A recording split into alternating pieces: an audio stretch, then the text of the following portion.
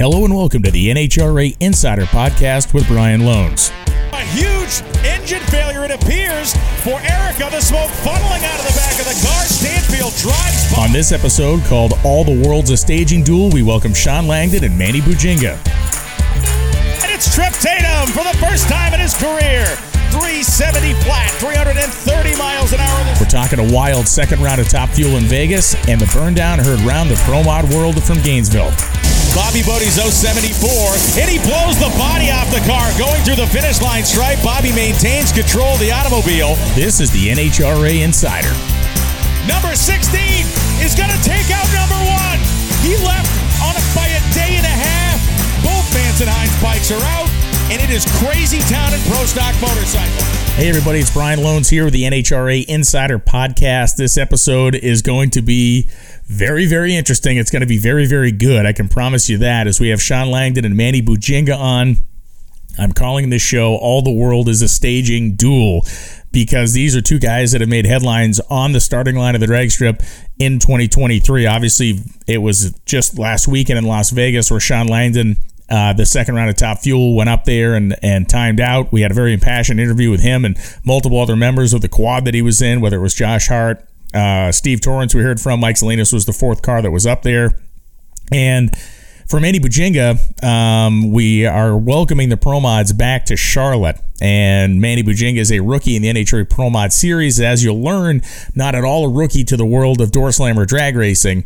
And in his first professional NHRA start, he had a 2.5-minute staging battle with Kris Thorne on the starting line, which had amazing, dramatic, and huge effects for him and his team, which is going to affect kind of what he's doing going forward. We're going to probe into that story. We're going to get the inside scoop from Shawn Langdon, and we're really going to learn some of that mental math, some of the mental gymnastics that go on at the starting line in the world of professional drag racing. I can't wait to get into these two topics, but we also need to talk about Vegas for a second.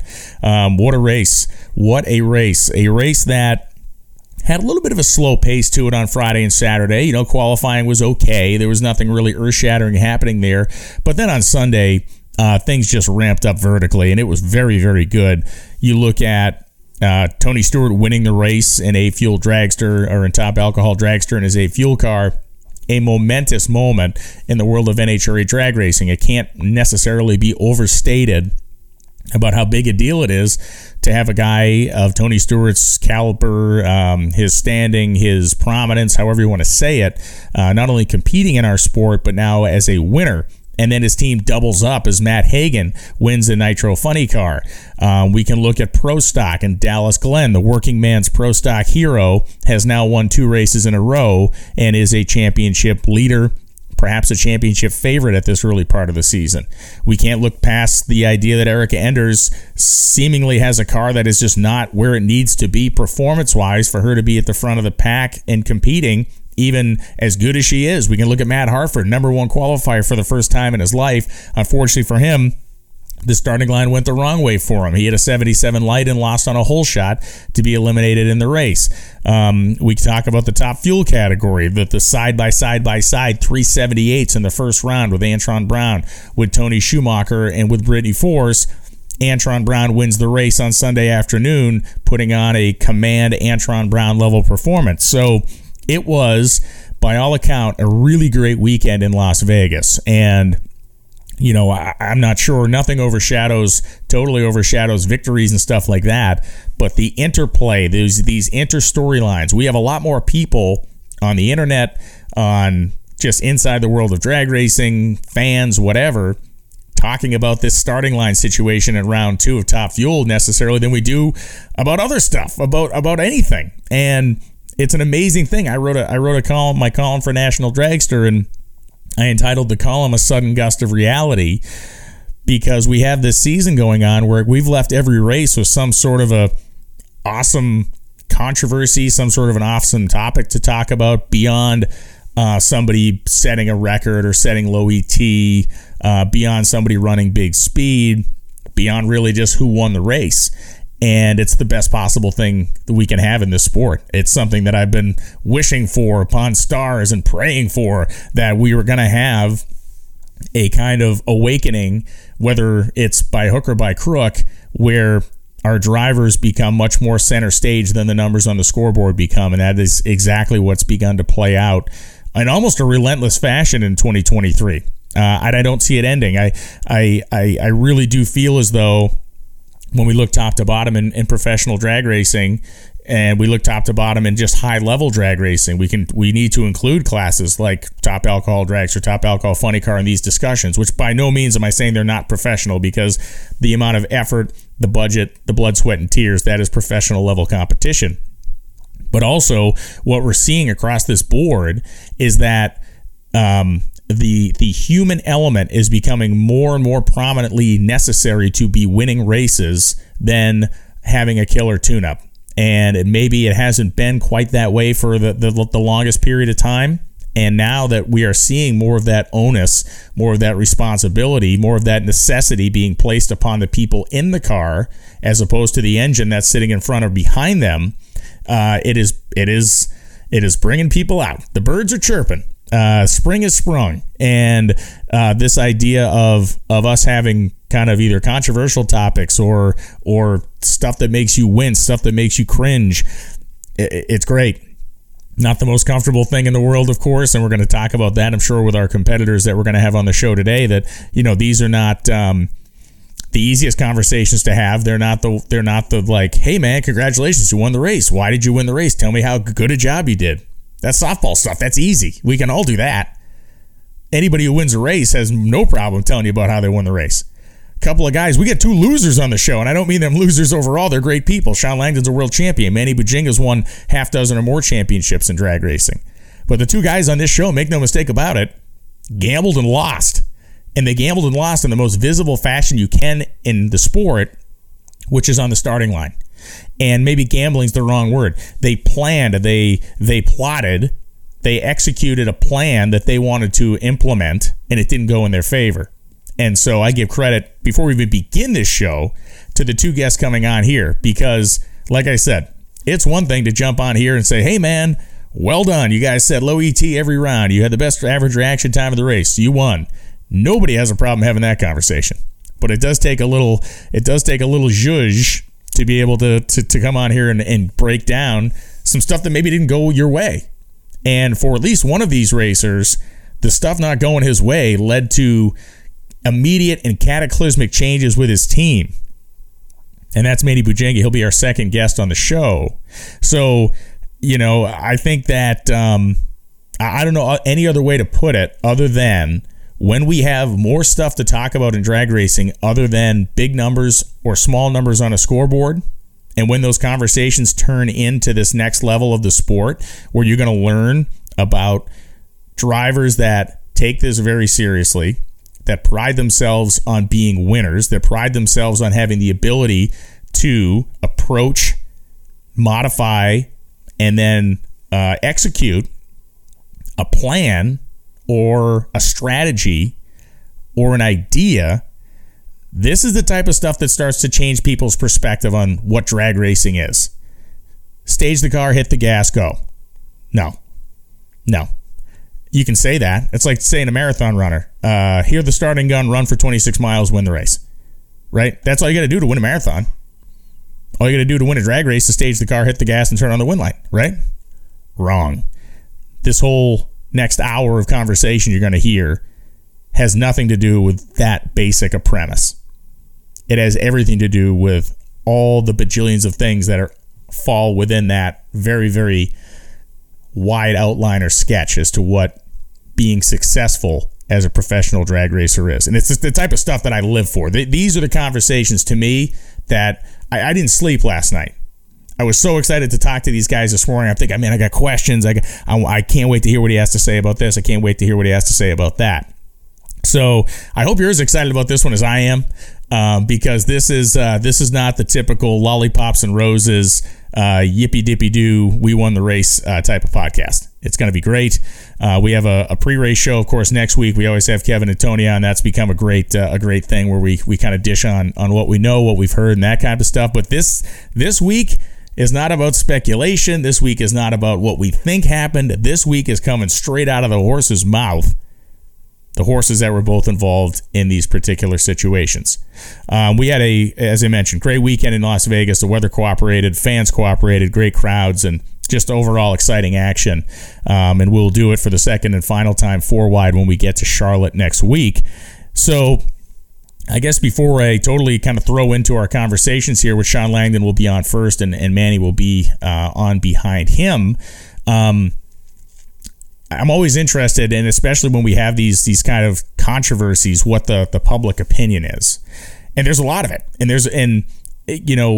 that is, whether you want to read it or not, and we'll get into that, with both of these guys, that is what makes the world go round. And that is what I believe NHRA drag racing's next great gulf to cross is, and I think we're actually on the boat now. We're crossing it, is this idea of that level of intensity and emotional honesty just pouring out of people.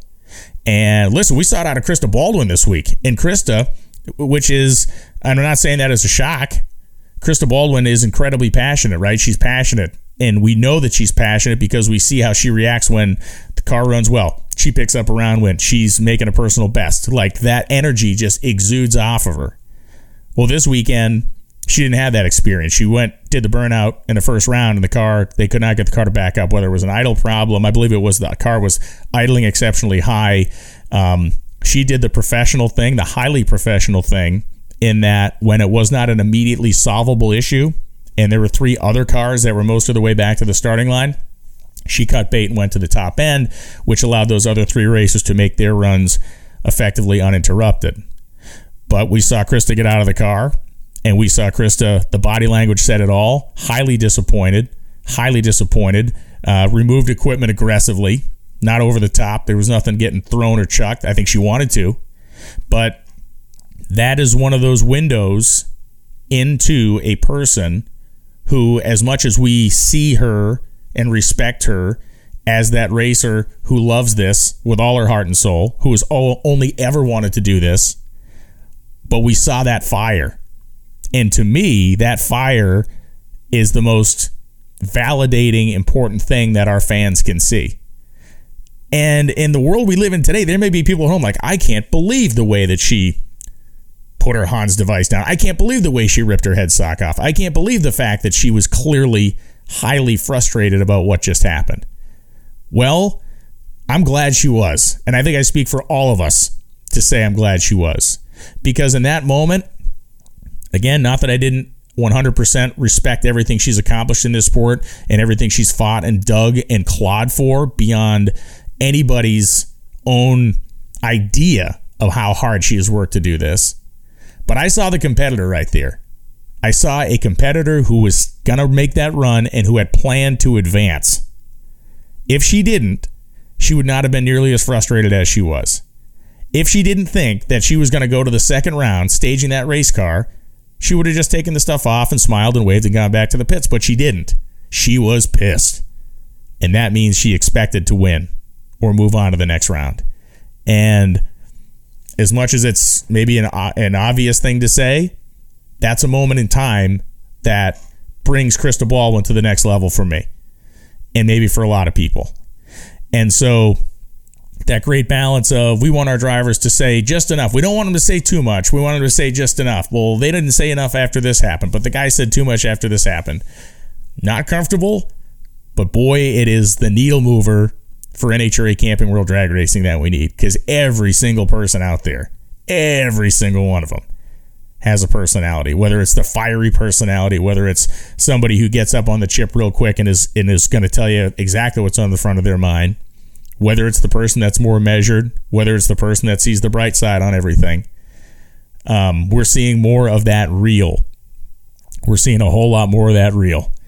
Second round in Phoenix, Camry Caruso goes in, on purpose or not. She goes in, double bulbs, quadra times out, number one qualifier. We know the impassioned words that Senior had on the starting line there.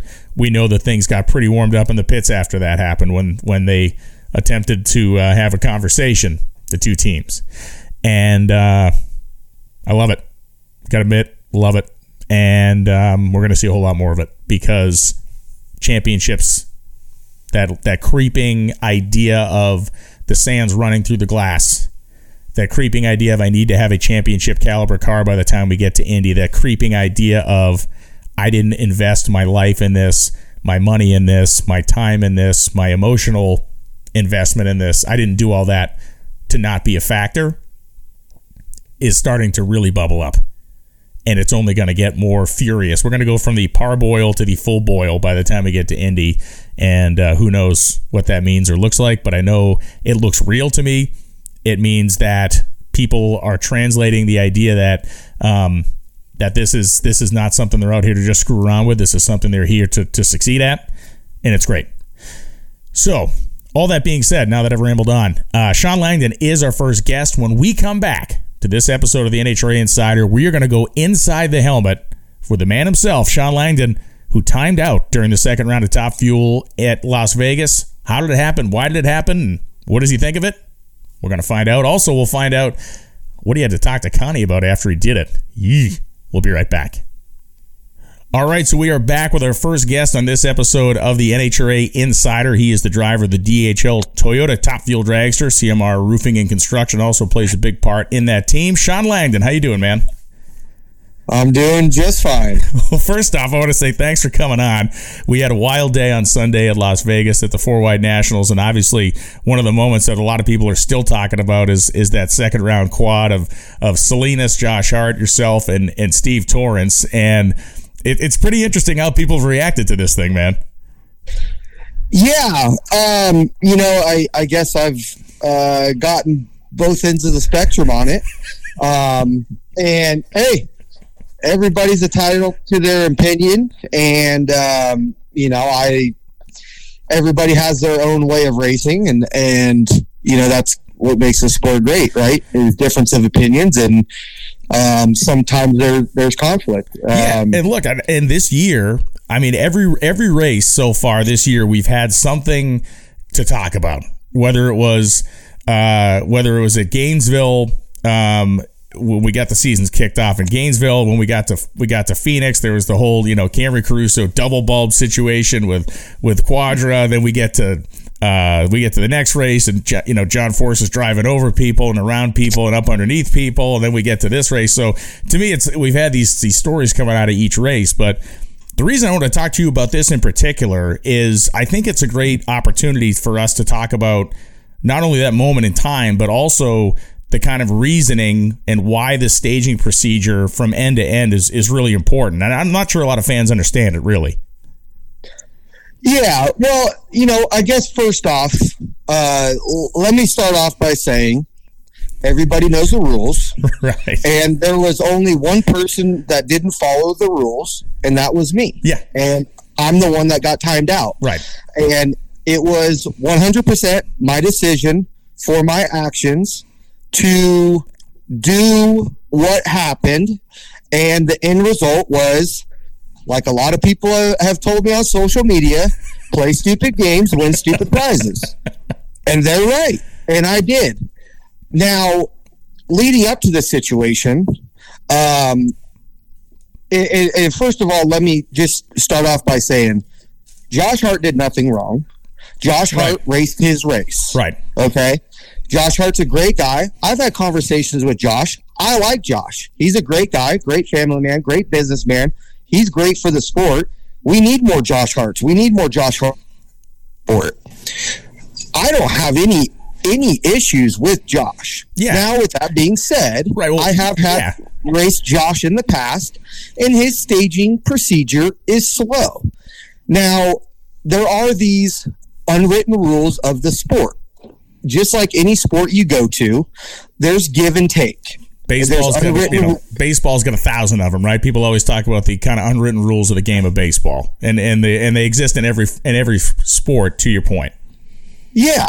And so there's a lot of give and take, and there's a lot of give and take in NASCAR racing. When you go into a turn, sometimes you give in, sometimes you give it up.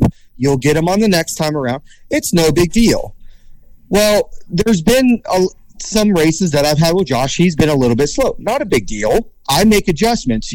And you always try to make adjustments for who you're driving. That's the great thing about, as many races we do throughout the season, you start to learn your competitors. Yeah. And I've had instances that I've been a little bit slow, and I've had instances in the past that people have come over to me and, hey, is there a problem? In our sport, it's not like if you have something against someone, you can't run them into a wall, you can't drive them into a turn, right. You can't bump them, nudge them, rub them. There's none of that in our sport. The only way that there is to get somebody back, in a sense, if there is a vendetta, is to potentially play it out on the starting line. Yeah. Now, with that being said, there's a lot of times that things happen on the starting line that's completely unintentional. Oh, sure. Yeah. And something's going on inside the car, or some gets hung up. Yeah, no, absolutely. And I'm not going to say, I'll be the first to say, Josh isn't doing anything wrong. He's not doing anything out of a vendetta that I believe. Josh is a very nice guy. He's a good racer, but it's been noticed over the last year, a lot of the racers talk that he's just on the slower side. So you race him, and it's like, man, he's a couple seconds behind. Okay, next time I race him, I'm going to slow my procedure down a little bit just to, kind of be close. Nobody wants to be stuck in the stage beam with the pedal out for 3, 4, 5, 6 seconds. Yeah. And it just provides, 1, you're burning fuel. 2, you get a lot of clutch heat. We had an instance last weekend where, someone was a little bit long, and we got a little light on fuel, had the front end up, smoked tires. Those things will happen. And look, it's part of racing, and you have to do a good job with your team to adapt to these situations. That way you don't let other things affect your car like that, or you inside the cockpit. Right. So, there's just so many things that happen. Well, I guess leading up to that round, after the first round, we had won the round, and I was hanging around and had a top-end interview. Steve Torrance had gotten out of his car, and he had come over and said, man, Josh hung us out. It was pretty bad. Well, so it was kind of like, okay, well, we're all in the next quad. Like, we probably need to slow down. Right. We probably just need to, look, if he's doing that in a 4-wide scenario, I'll just hang out with him, but don't just jump right in, because, you'll have your clutch out. So he goes, okay, yeah. I know he had made a comment in an interview. He said that he, I don't know if Josh lost what lane he was on, but he was a little bit slow getting in. So that kind of leads us up into the second round, and that was kind of a little bit of the game plan. Not that we were plotting or, trying to. But ultimately, you're going to look at who you're racing and have an idea of what the hell you're going to do to give yourself the best chance to win. That's what this is. Absolutely. So the best way for me is, I feel that, I struggle on the tree when I'm sitting in there 5 or 6 seconds, as anybody would in the class, just with your pedal out. And so it was kind of set that, Torrance and I were not going to go in first, and we were just going to kind of wait to see how Josh's situation played out. And so that kind of led us up to the oil down incident that happened right in front of us. Yes. When Rob Passy had oiled down the car. Then there was a lengthy cleanup for that. So all the drivers got out of the car. Torrance and I had a conversation during that time. Some of the drivers went in the tow vehicles and kind of cooled down or whatever. So at one point, Josh had come over to me and, very nice, very politely just said, hey, I've been battling this neck injury, and I guess I was slow in the first round, but I'll make sure this round I get in quick. And I said, oh, okay, not a problem at all. That's great. He had gone over to Torrance and said the same thing. Well, Torrance and I had gotten together after that, and he said, hey, Josh told me that he was going in quick. And I said, yeah, he told me that as well. And he goes, all right, well, I guess we'll just kind of, speed up, go back to normal. And I said, okay, that's fine. You do whatever you have to do, but I'll probably hang a little bit just because I don't want to get stuck in first and, in the 4-wide scenario. So I'll just kind of hang out a bit and, we'll let the situation play out as it was, assuming, taking Josh's word that he said he was going to go in quicker. Well, in the incident, as it turns out, Salinas goes right in. Yeah. And Torrance had gone in right at the time that I had seen Salinas go in. I said, okay, well, he's in. I need to pull my pump on. So I pulled the field pump on. And then it was like, I didn't really see nothing for a second. It was like, okay, I'll just wait a second. Then Torrance had gone in. Yes. It was like, okay, well, Josh should be going in pretty quick now. So I let the pedal out. And as I let the pedal out, I was kind of just letting the car creep in. And then right at the time of about 6 3/4 seconds, Josh staged. Yeah. He did it perfect. Yep. He did it absolutely perfect. And I was in the process of coming in. My red light drops. I'm odd man out. 100% on me. 100% my fault. And I felt terrible. It has to be a brutal feeling. Honestly, it has to be a brutal feeling. Yeah, I mean, honestly, driving down the track, I was thinking, well, I probably got 2 weeks of work left, and I'm gonna have to figure out my next job. This is worst case scenario right here. Just really, honestly, embarrassed, disappointed in myself to get caught up in that. And look, Josh had every right to do what he did. But like I said, these are things that drivers amongst each other talk about. And there's been multiple drivers that have said, through the course of like the last year or so, he's just a little bit on the slow side.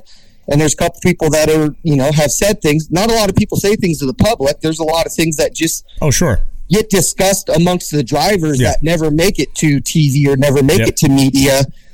Because at the end of the day, you just take care of it the next round you race somebody. Yeah.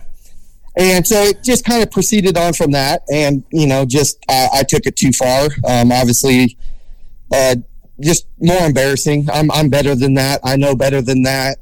It's 100% on me.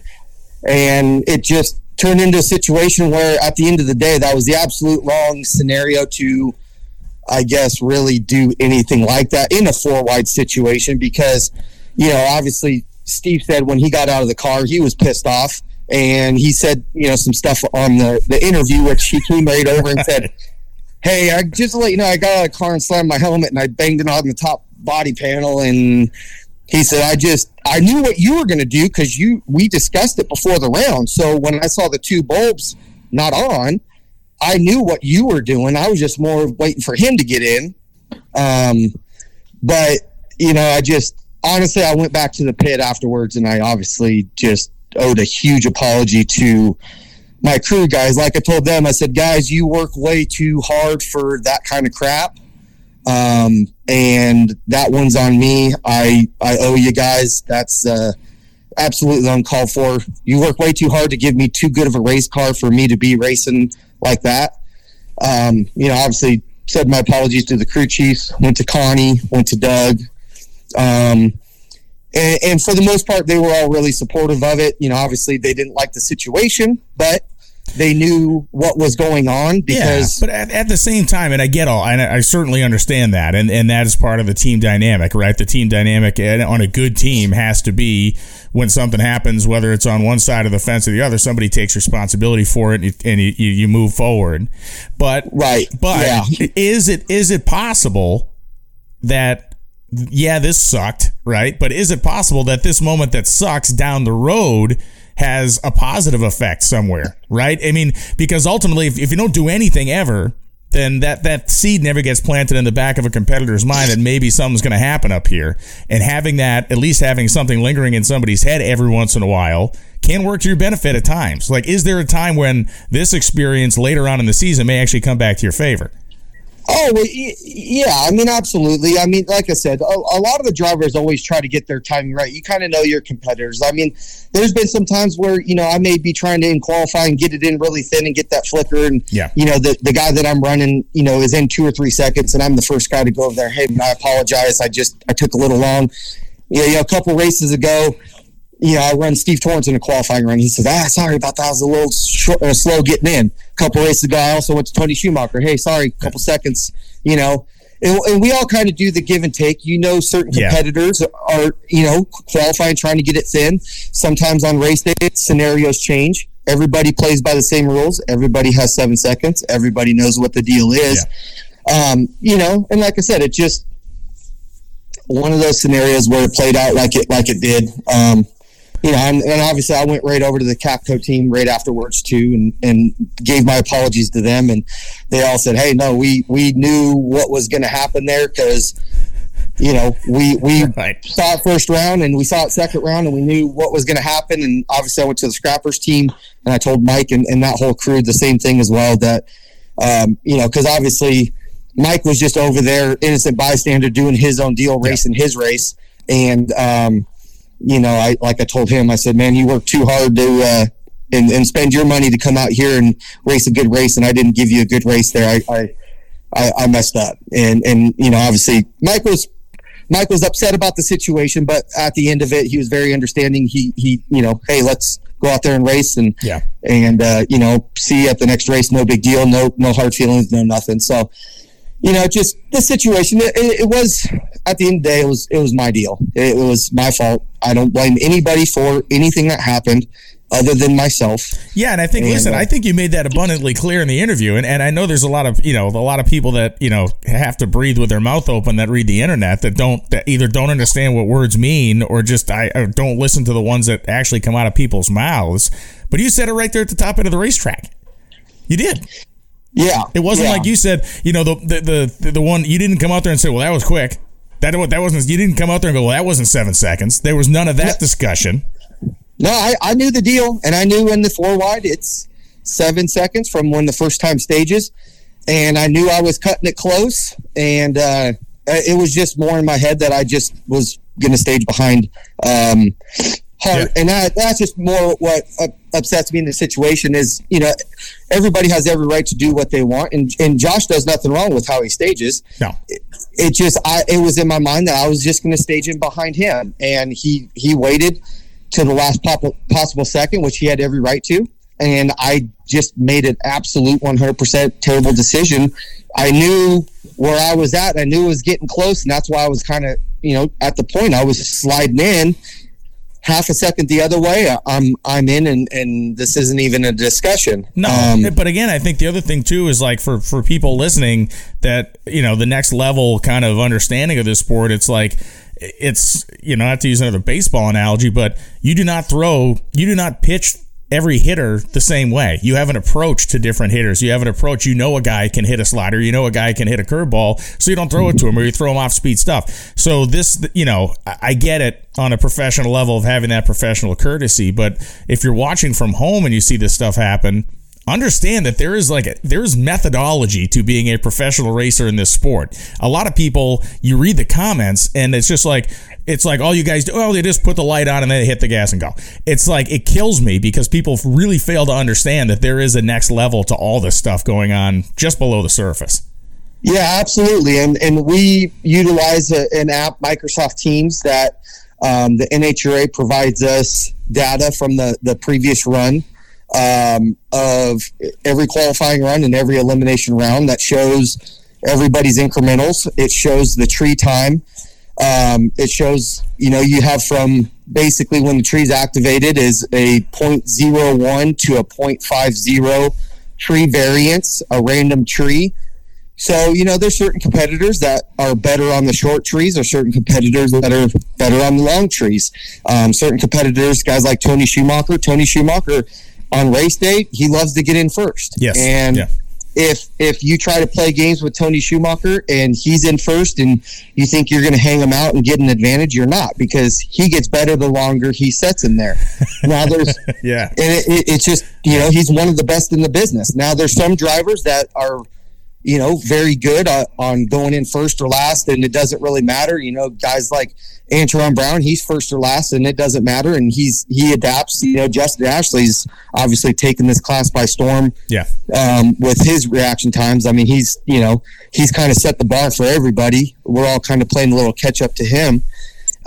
But yeah, there's different things that go into it. But at the end of the day, there is, like I said, the unwritten rules of the class that everybody tries to, and this goes for, I'm going to say 95% of the class is, if you race someone and you're constantly going in first, I could promise you they're not going in first on you the next time. Yeah. And they'll never speak about it. They'll never, like I said, it'll never hit the media. It'll never hit an interview. But these are things that will get talked amongst drivers, crew chiefs, teams. And like, hey, this guy's been slow on us. Like, we're not going in. So just to let you know that's our game plan of the team. Right. And sometimes those are scenarios that happen. And sometimes it's a non-factor and it doesn't ever gets discussed. You mentioned kind of making the rounds in the pit area, in your own pit area after this happened, and having these conversations. And there is not a speck of me that would want to have been standing in your shoes when you had to go knock on the boss's door, right? I mean, talking to all these guys, it's a tough thing. But then when you got to go sit down with Connie, like you said, when you're idling down the racetrack thinking, well, maybe this is the last time I'm doing this for these guys. What was that in general terms when you approached Connie? What was that conversation? I was probably more nervous for that scenario than I was racing for the 2013 championship. But look, you got to do it, right? Yeah, you got to.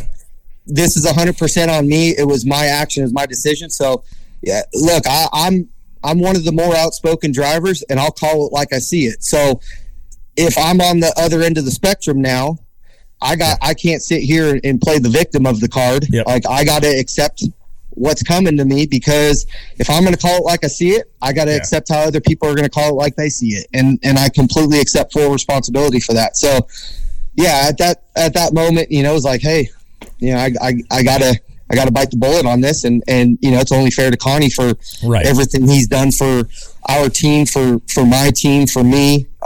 And so I just kind of went up to him and I said, hey boss, I owe you a huge apology for that. And he just said, for what? And I said, well, I made a huge mistake. And I said, it's on me. I was trying to just get in a little bit behind him, and I made a mistake, and my count was off, and I got timed out. Yeah. And he just kind of looked at me and he said, well, just those things happen, obviously. And, I'm not going to suspect you're going to do that again.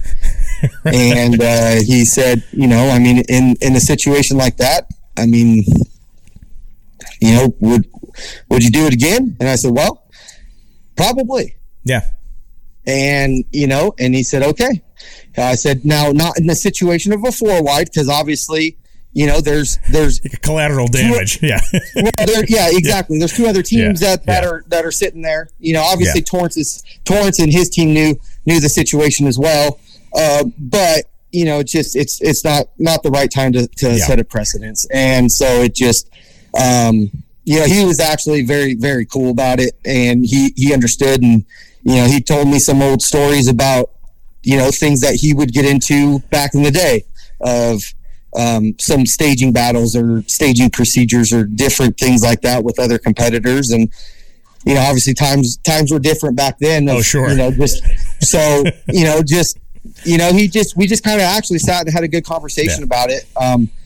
Connie can't have nothing but respect for that guy. He's a great man. He's got great stories. He's very, very, he's got a lot of intelligence about the sport. And so it's, situations like that, it's kind of a deal where I just more went over there, gave my apologies to him, and just sat there, shut my mouth and opened my ears and just listened to him and tried to gain as much knowledge from him as possible. And I got to imagine too, from his perspective, to the degree that you went over there and had the conversation, if you had gone over there and he said, what happened? And you said, I don't know. That's when he hands you the pink slip, right? I mean, if he goes, if you're having this conversation, what happened up there? Well, I'm not sure what happened. And it's like, that means you're out to lunch, right? It's like having that, it's one thing to have an approach that fails. It's another thing to go up there and just be in the weeds. Yeah. And, I think that's one thing that he and the team knows about me is, you'll always get the 100% honesty or facts from me. I'm I'm not a driver that's going to come in with a laundry list of excuses of all these different things. I mean, there's been things in the past that people haven't got staged, and it was, well, you know, I had an arm injury, or I had a, you know, saw a squirrel. Saw something, or this, you know, my brakes didn't work, or, you know, just you get the laundry list. I'm not going to give that to you. I just look, I messed up. This was on me. You know, it won't happen again. That's the best I can give you. And you know, I have nothing but apology about the situation. I feel bad. Yeah, like I said, I feel bad I put my team in that situation, in that of not getting in. I know better than that. I know how the starting line works. I know all the rules. And it was just a terrible lapse of judgment on my part. And, you know, I got to kind of reap what I sow.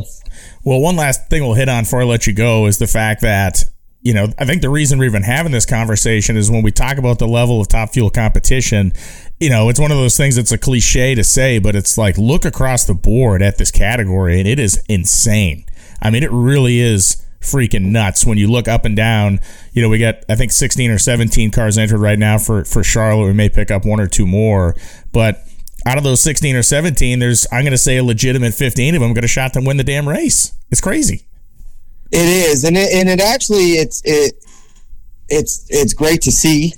You know, for being a fan of the sport, but also being a competitor in the sport, there's really not a lot of gimmies.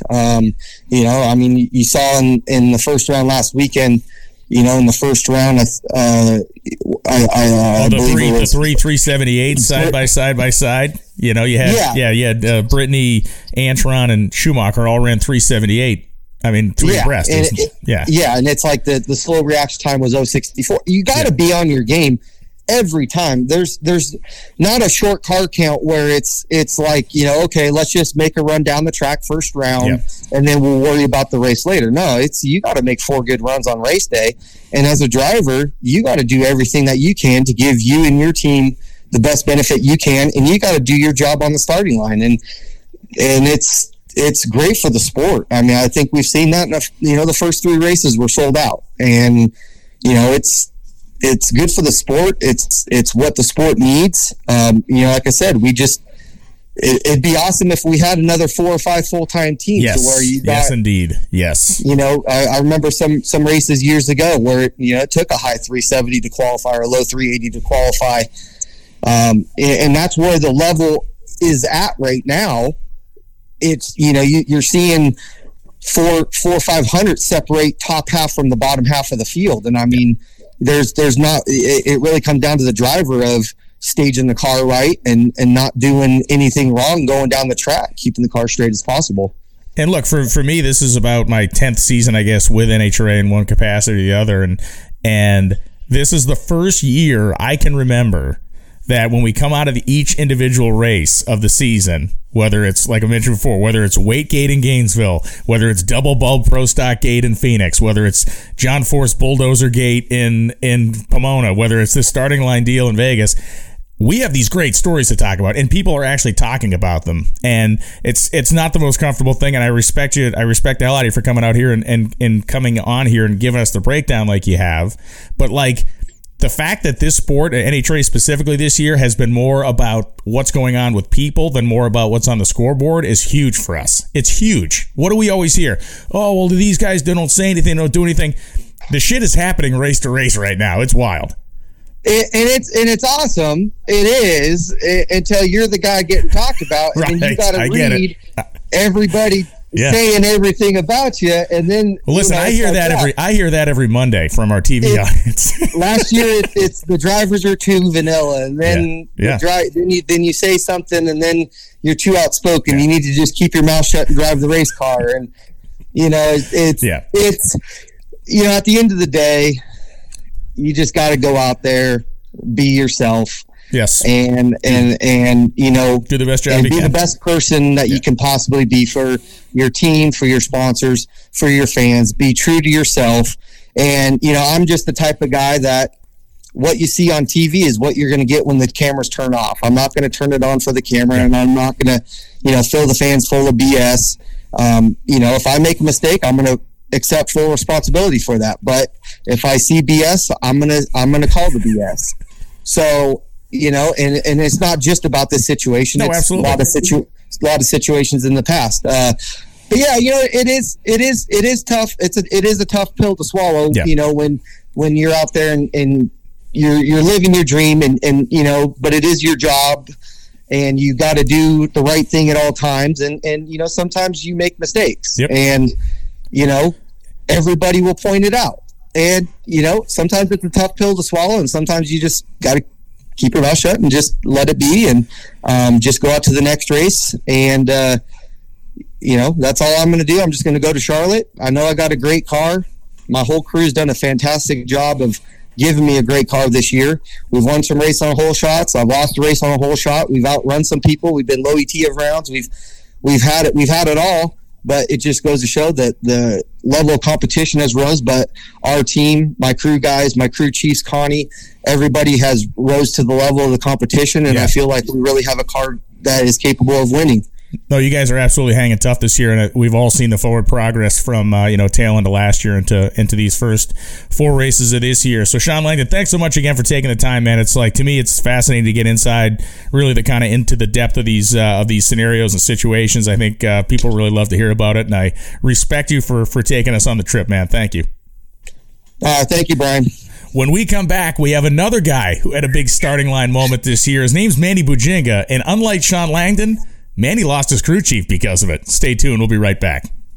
All right, so we are back here in the NHRA Insider Podcast. Had a great conversation with Shawn Langdon. Now we're going to switch gears and go to the Pro Mod category. We finally get our Pro Mod class back in Charlotte. They're going to be racing 4 wide, and a guy who has never done that, but will be doing it for the first time this year, is Manny Buginga. Manny, how you doing, man? Very good, Brian. Thank you for having us on your podcast there. So this is an interesting story, and we need to get people up to speed. So for people who don't know you and think that, and maybe only know that you're the, you know, quote unquote rookie so far this year in the NHRA Pro Mod series, I need some background on you. Now, we've known each other for a really long time, so I don't specifically need it, but I think a lot of our audience would benefit from it. So let's give people some background about Manny Buginga and kind of where you came from to get to this point. So I'm just a simple guy that digs holes for a living. Is very good at that, but a rookie NHRA driver. No. So we started back in 2000 with NMRA and NMCA, and then progressed to small tire racing of radials, 275s, and we also messed around with some no prep stuff, back of the track stuff, to no prep kings. So we've been doing this for about 20 years. We got a total of, like, I'm pretty sure it's 7 championships. But yeah, that's kind of our background. It's just small tire racing, nothing with, you know, big floppy tires on the back. Sure. So this element of the sport is new to you, and to a degree, in terms of just getting yourself acclimated to driving a big tire car, which obviously did a nice job of qualifying for your first race down there in Gainesville. And I know that you have the right pieces, you have the right parts, and the right people, which are the 3 elements to need, the basic elements you need to succeed out here. When we talk about stuff like the small tire arena, we talk about stuff like the no prep action you were involved in.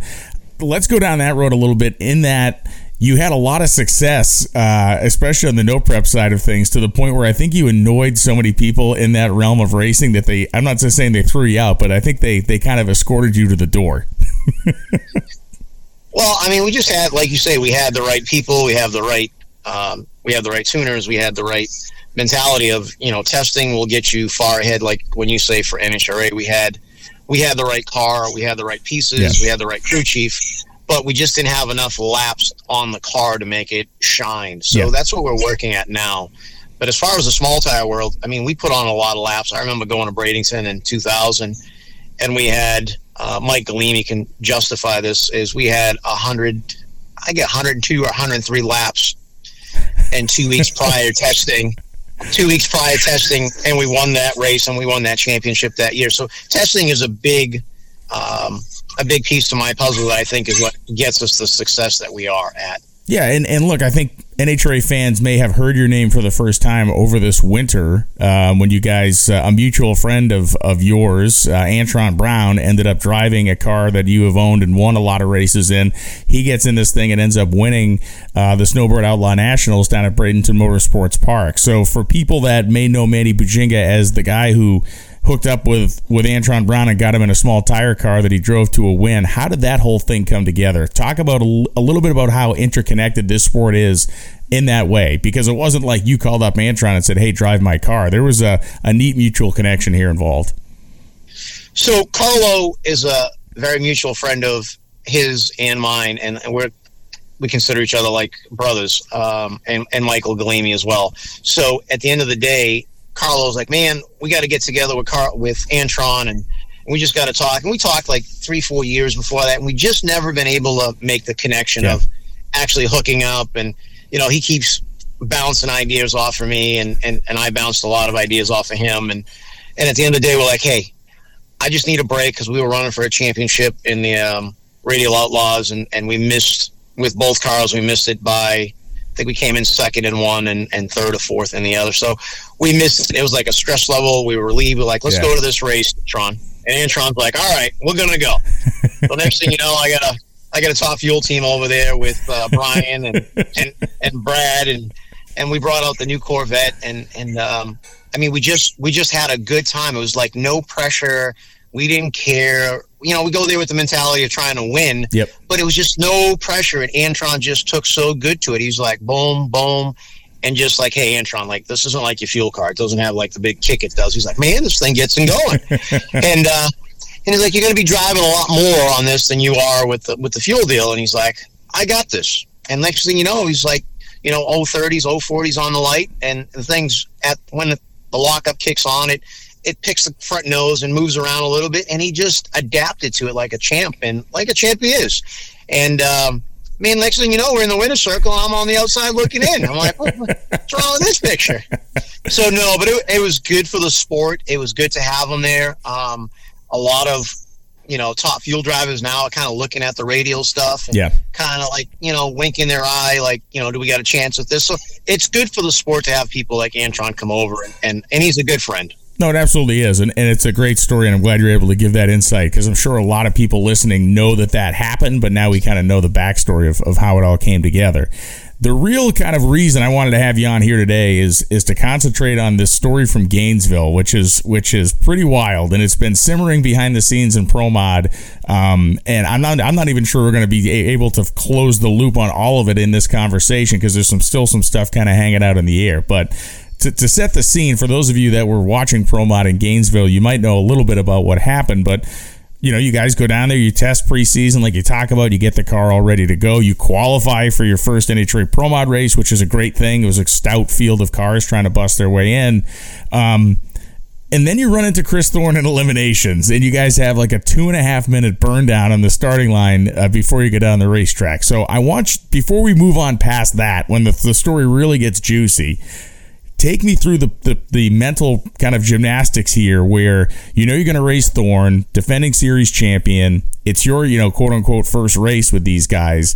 What is it that tells you I'm going to sit here and melt this car to the ground before I let this guy stage second? So we got to clarify this, because I got into a debate with a particular crew chief that used to work for me, that we got to clarify this.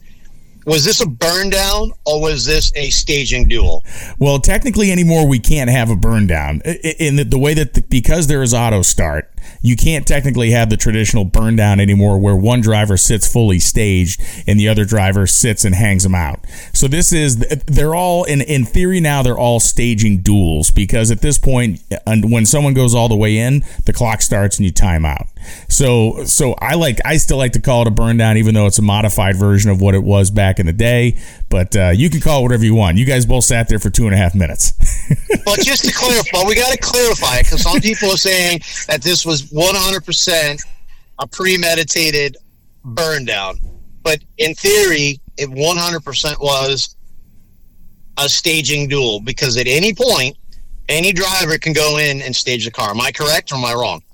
No, you're 100% right. You guys are both, and even if you weren't sitting in pre-stage, you can double bulb somebody too. So yes, you are correct. Anybody can go in at any time. he could have put the light on, or I could put the light on. We chose not to. So I'm just trying to clarify for all the people and all the people who say this is a burn down. It's 100% a staging duo. Do we agree? Yes, that is fact. I agree. Okay.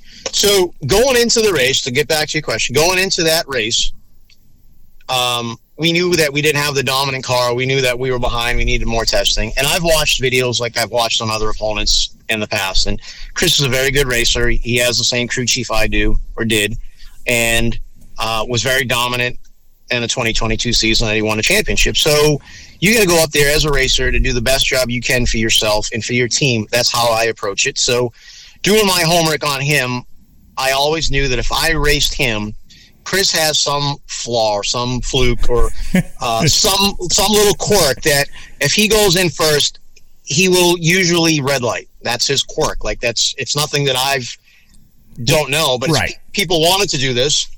All the people that talked to me and said, we all wanted to do this, but we just never did it. Well, okay, I did it. So going up there, nobody really knew that I was going to do that. I mean, I think my crew knew, but it was never talked about. Right. It wasn't like you guys had a huddle. You guys didn't huddle up and say, this is what we're going to do. Yeah.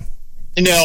So at the end of the day, that's what I did is I knew the best opportunity for me to win the round was just to see if I could draw them into going in first. Yeah. And, it didn't work because my foot, was shaking at the end, and it's tough to explain to people, but it was just shaking. It's just a lot going on, and I went in, and then we got beat on the tree, and we got outperformed on the track, which we knew was going to happen anyway. So that is the logistics of it. Wasn't anything malicious, wasn't anything to hurt parts, wasn't anything to hurt Kris or Jamie or my team or anybody. It was just the best approach that I could possibly do to win my round. I mean, it was unbelievable. It was 2.5 minutes long, and we're sitting there watching it. By the end of it, we could hear the fans yelling over the noise of the cars. People were coming out of their seats. Your sponsor, Everett's Auto Parts, the guy who owns the joint, was up in the stands. He loved it. I mean, it was a big moment at that race. Everybody was in awe. There's no rule that says, hey, last year's champ, he's got the authority to go in last. Like, there's nothing written. Like, anybody that thinks that, they're definitely a dope. Like, that's definitely not written in any bylaws that we have in racing world. So it wasn't something that was done maliciously again, but it also added a lot to the sport, and it also in my eyes showed a weakness that maybe he didn't want to unfold at that racetrack, but it happened. So now, I mean, there's a bounty, I guess, that CV Fast put out for, whatever, $500, whoever makes them stage first. Yeah, we'll get into that in a second. But before we rush ahead to that part of the story, we need to go to the next part, which is, we've mentioned Jamie. His name's Jamie Miller, the crew chief, and you guys have raced together for years. You've won, you've won almost everything there is to possibly win together. So this moment happens on the starting line. You guys go to the top end. We actually had a shot of you and Kris Thorne kind of like giving each other a bear hug or whatever down there. It's kind of like, hey, I had to do something. But then you get back to the pit area, and then this is where the story really gets interesting to me. So talk to me through the point of from getting out of the race car to going back into the pit area, and let's talk about maybe the next hour after that. So we do our deal, and we run. We get to the end, and at the end of the run, like I think I said this before on a couple of podcasts, is you start thinking about this stuff, you're like, man, Kris is a big boy. If that guy gets a hold of me, I'm in trouble. So I got my helmet held tight. I'm like, and then I see him start running, but he's got a smile on his face, and I'm like, oh boy, I'm gonna get one good crack. But he's smiling, so I'm like, all right, we're in good. So he just gives me a big bear hug, and anybody that knows Kris, he's a good person. Yeah. But he doesn't have a lot of like emotion. He's like pretty like. I mean, you could win the lottery for $20 million. He'd be like, "Oh, I just won that. That's pretty cool." So he's not, he's a good person. Yeah. Just not a lot of like raw emotion. Sure. So he was like, like full of smiles and gave me a big hug. And he's like, "Can you believe what we just did?" I'm like, "I know. I was a part of it." And he's like, "That was so awesome." And then the crew stopped rolling in, and you could just feel the hostility of like everybody's not happy. I'm like, okay, no big deal. So I get back to my pit, and Franny goes, "Well, we just lost a crew chief." I'm like, "What?" And my wife goes, yeah, he just dropped off. He said he didn't sign up for that. I'm like, okay, no big deal. So, kind of walk over to Thorne's pit. I'm like, Kris, we all right?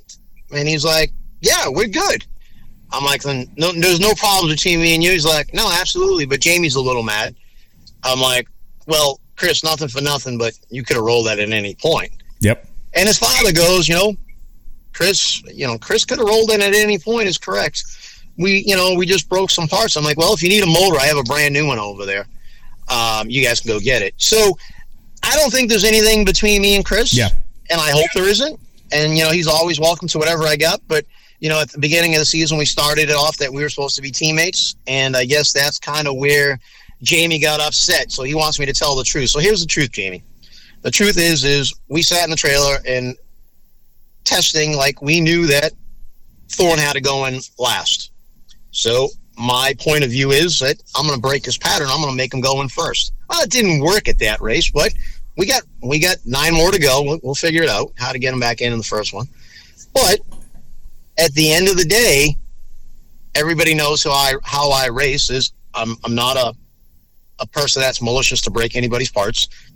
And that was the MO that he said was premeditated. Like I said, everybody was going to go in. Well, I never knew that we were going to race Thorne in Gainesville for the first round. Like there's no premeditation. Right. You know what I'm saying? There's no premeditation to, hey, we're going to race Thorne first round. But I will tell you, if a crew chief has a problem with their teams, well, why don't you just say, hey, I'd appreciate it. I know how you race if you wouldn't do that to your team car. Or, hey, Kris, I know how Manny races. He's not going to want to put the top light on, both lights on. So just be ready. But not just to sit there and then just walk away. Like that was just, me and Jamie go back a long time. Yeah. But I wasn't expecting that. No, I don't think anybody was. It was a surprise to me too, and I don't say that to be like, oh, I can't believe Jamie would do that. It didn't seem to me the type of thing that would cause somebody to just throw their hands up and leave. It didn't seem like that level. I mean, it was a great moment of intensity, but it didn't seem like it was some sort of a straw that broke the camel's back type thing. Yeah, but I will tell you, Jamie is very passionate about what he does. He's very into it. He is a very good crew chief, meaning that he wants to win as bad as the team, if not more. All right. And that worked great with us, and we had a lot of success. But at the end of the day, in my eyes, it doesn't justify breaking up a good team. Yeah. But it did in his eyes. Yeah. But I will say this pretty loud and pretty clear and pound my chest about it is nobody will tell me when I'm going to stop racing. I'll dictate when I stop racing. And that can go out to whoever they want, but I'll be at the next race. I'll be at the next 9 races. Will we struggle? Sure we will. Will we put the pieces back together? They'll eventually fall back in, and it's just learning curves. And again, I wish Jamie the best, but I didn't think I was going to lose the crew chief over not staging the car first. So I don't understand it, but it is what it is. You mentioned this bounty, and yes, Stevie Fast Jackson and Lyle Barnett and those guys got together, and they've come up with this bounty deal that basically the first person that can get Kris Thorne to stage first, I think it's up to $2,500 at the last time I checked. The first person to get Thorne to stage first, or to be disqualified for not staging next to him if both of the cars sit there for so long, is going to get paid this $2,500. Do you think in some way? And again, from my perspective as a guy who's, involved on the, journalist or whatever side covering this side of the thing, it's a fantastic story. But do you think Pandora's box has been open a little bit? And do you think now that Thorne is going to have this lingering in the back of his head almost every time he goes up to race, is this guy going to make me sit here for 2 minutes? Not just you, everybody.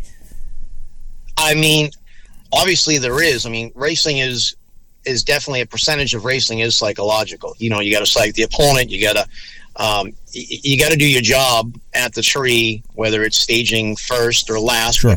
My belief is you can't show a pattern of you got to go in last, you got to go in first, because that'll break. Somebody's going to break you. Like there'll be a jerk like me that comes along and wants you to stage first. Right. I think a lot of people wanted to do it, but just didn't like the rules of the country club being broken. So, everybody goes up there all nice, but when we put the pre-stage lights on, like, we're there to win. Like, we're not there to, like, hey, you know, I want to pat your feelings. You know, I want to go golfing, but I want to bring my golf club. Like, no.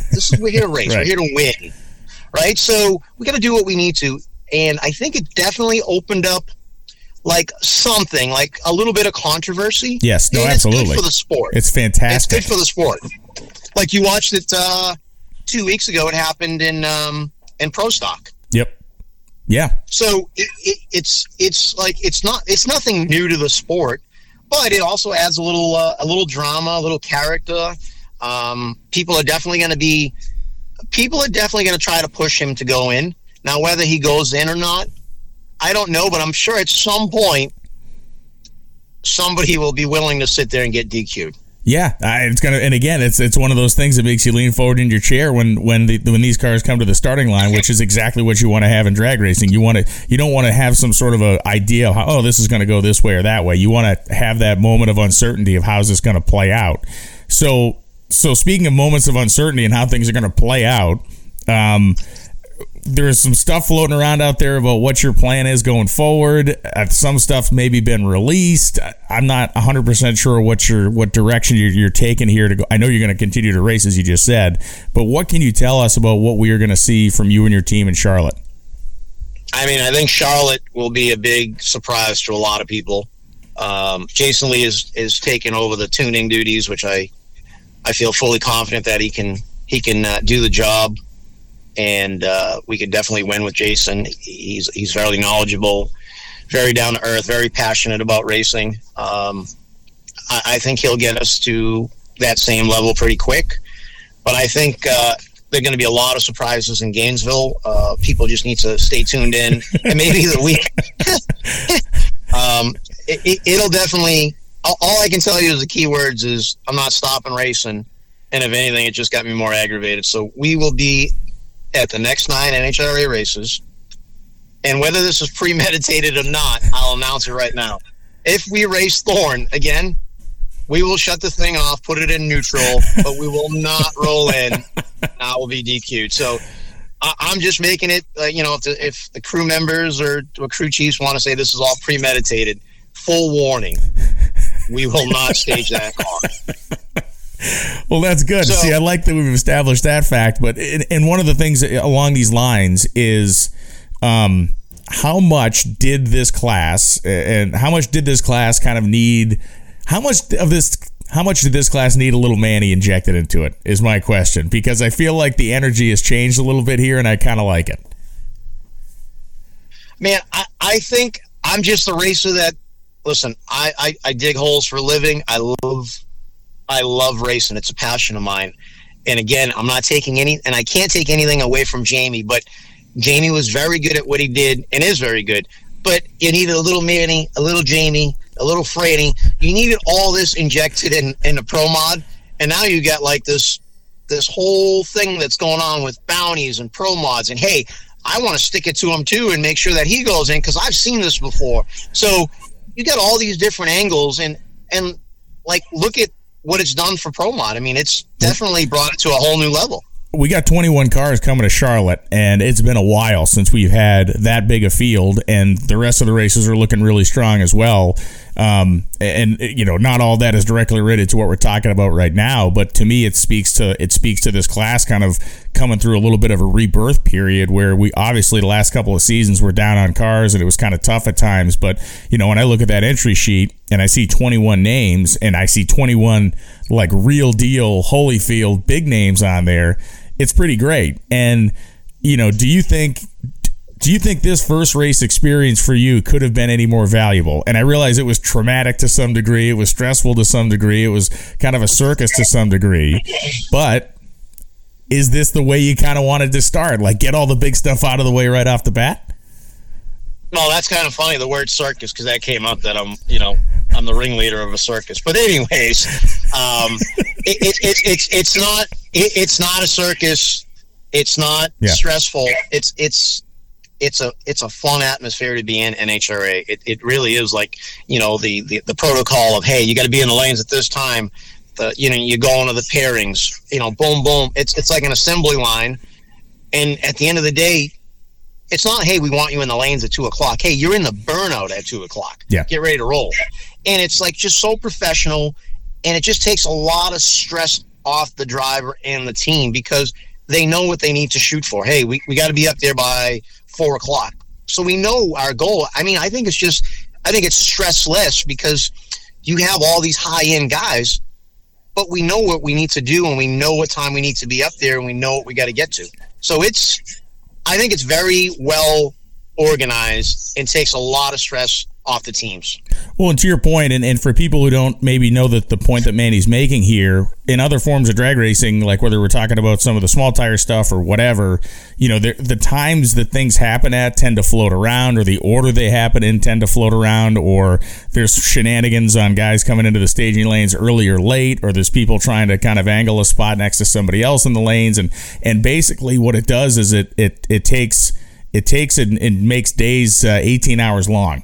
And to your point, Manny, the form and function of this, we've been doing it for 70-something years, so everybody's, the plan's pretty well established. But that's an interesting point you brought up, because I think you've done it both ways, right? You've had those days where you make a run at 11 o'clock in the morning, and then you're making a run at 10 o'clock at night, and then it's 2:30 in the morning, versus when they tell you, hey, Q1 is at 1:15 p.m., it's going to be at 1:15 p.m. And Q2 is going to be at 3:45. Don't be late.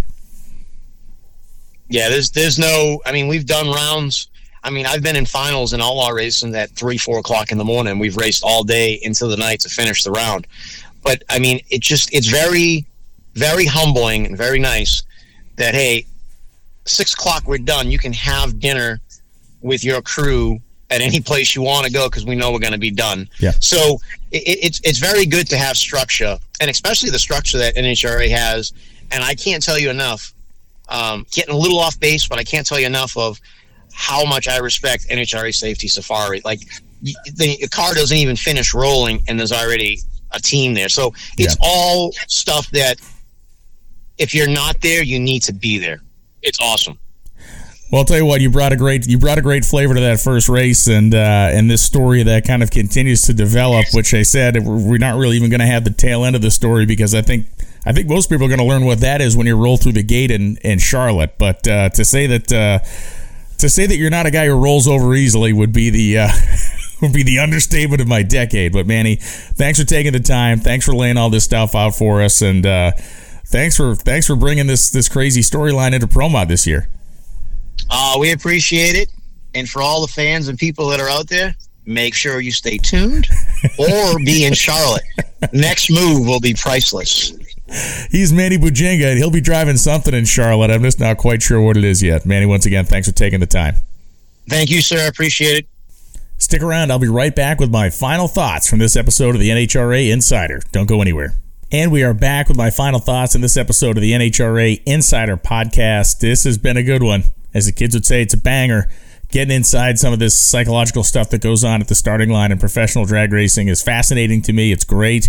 It's like there's something in the water so far in 2023, and it's been really fun to watch. And I think we're not going to see it go away. I think we're going to see it ramp up. The level of professional competition is rising. It has continued to rise, and the parity of these cars and classes has told us that now it is more than ever coming down to that human element of deciding wins and losses. And when we now have even more pressure on the human element side of things, this is when we start to see, to me, these great storylines come out. This is when we start to see the gamesmanship. This is when we start to see people understanding that they need to maybe at times take matters into their own hands to do something to get themselves onto the next round or to get a race win. And it is the dawn of something really good. I think there's going to be a lot more of these conversations we have over the course of this season, more so than we've had in many, many years. So we will be back next week with our Charlotte pre-race show. I'll gather the Super Friends Network back together with Kevin McKenna and Tony Pedregon as we do on race weeks. But to have these two particular guys, Shawn Langdon and Manny Buginga, championship-level racers coming on here and getting us inside these stories is priceless. Thanks for watching and or listening to this episode of the NHRA Insider. I'll see you back next week. Enjoy the weekend, and we're going to get ready for more four-wide action in Charlotte. We'll be back soon. Thank you.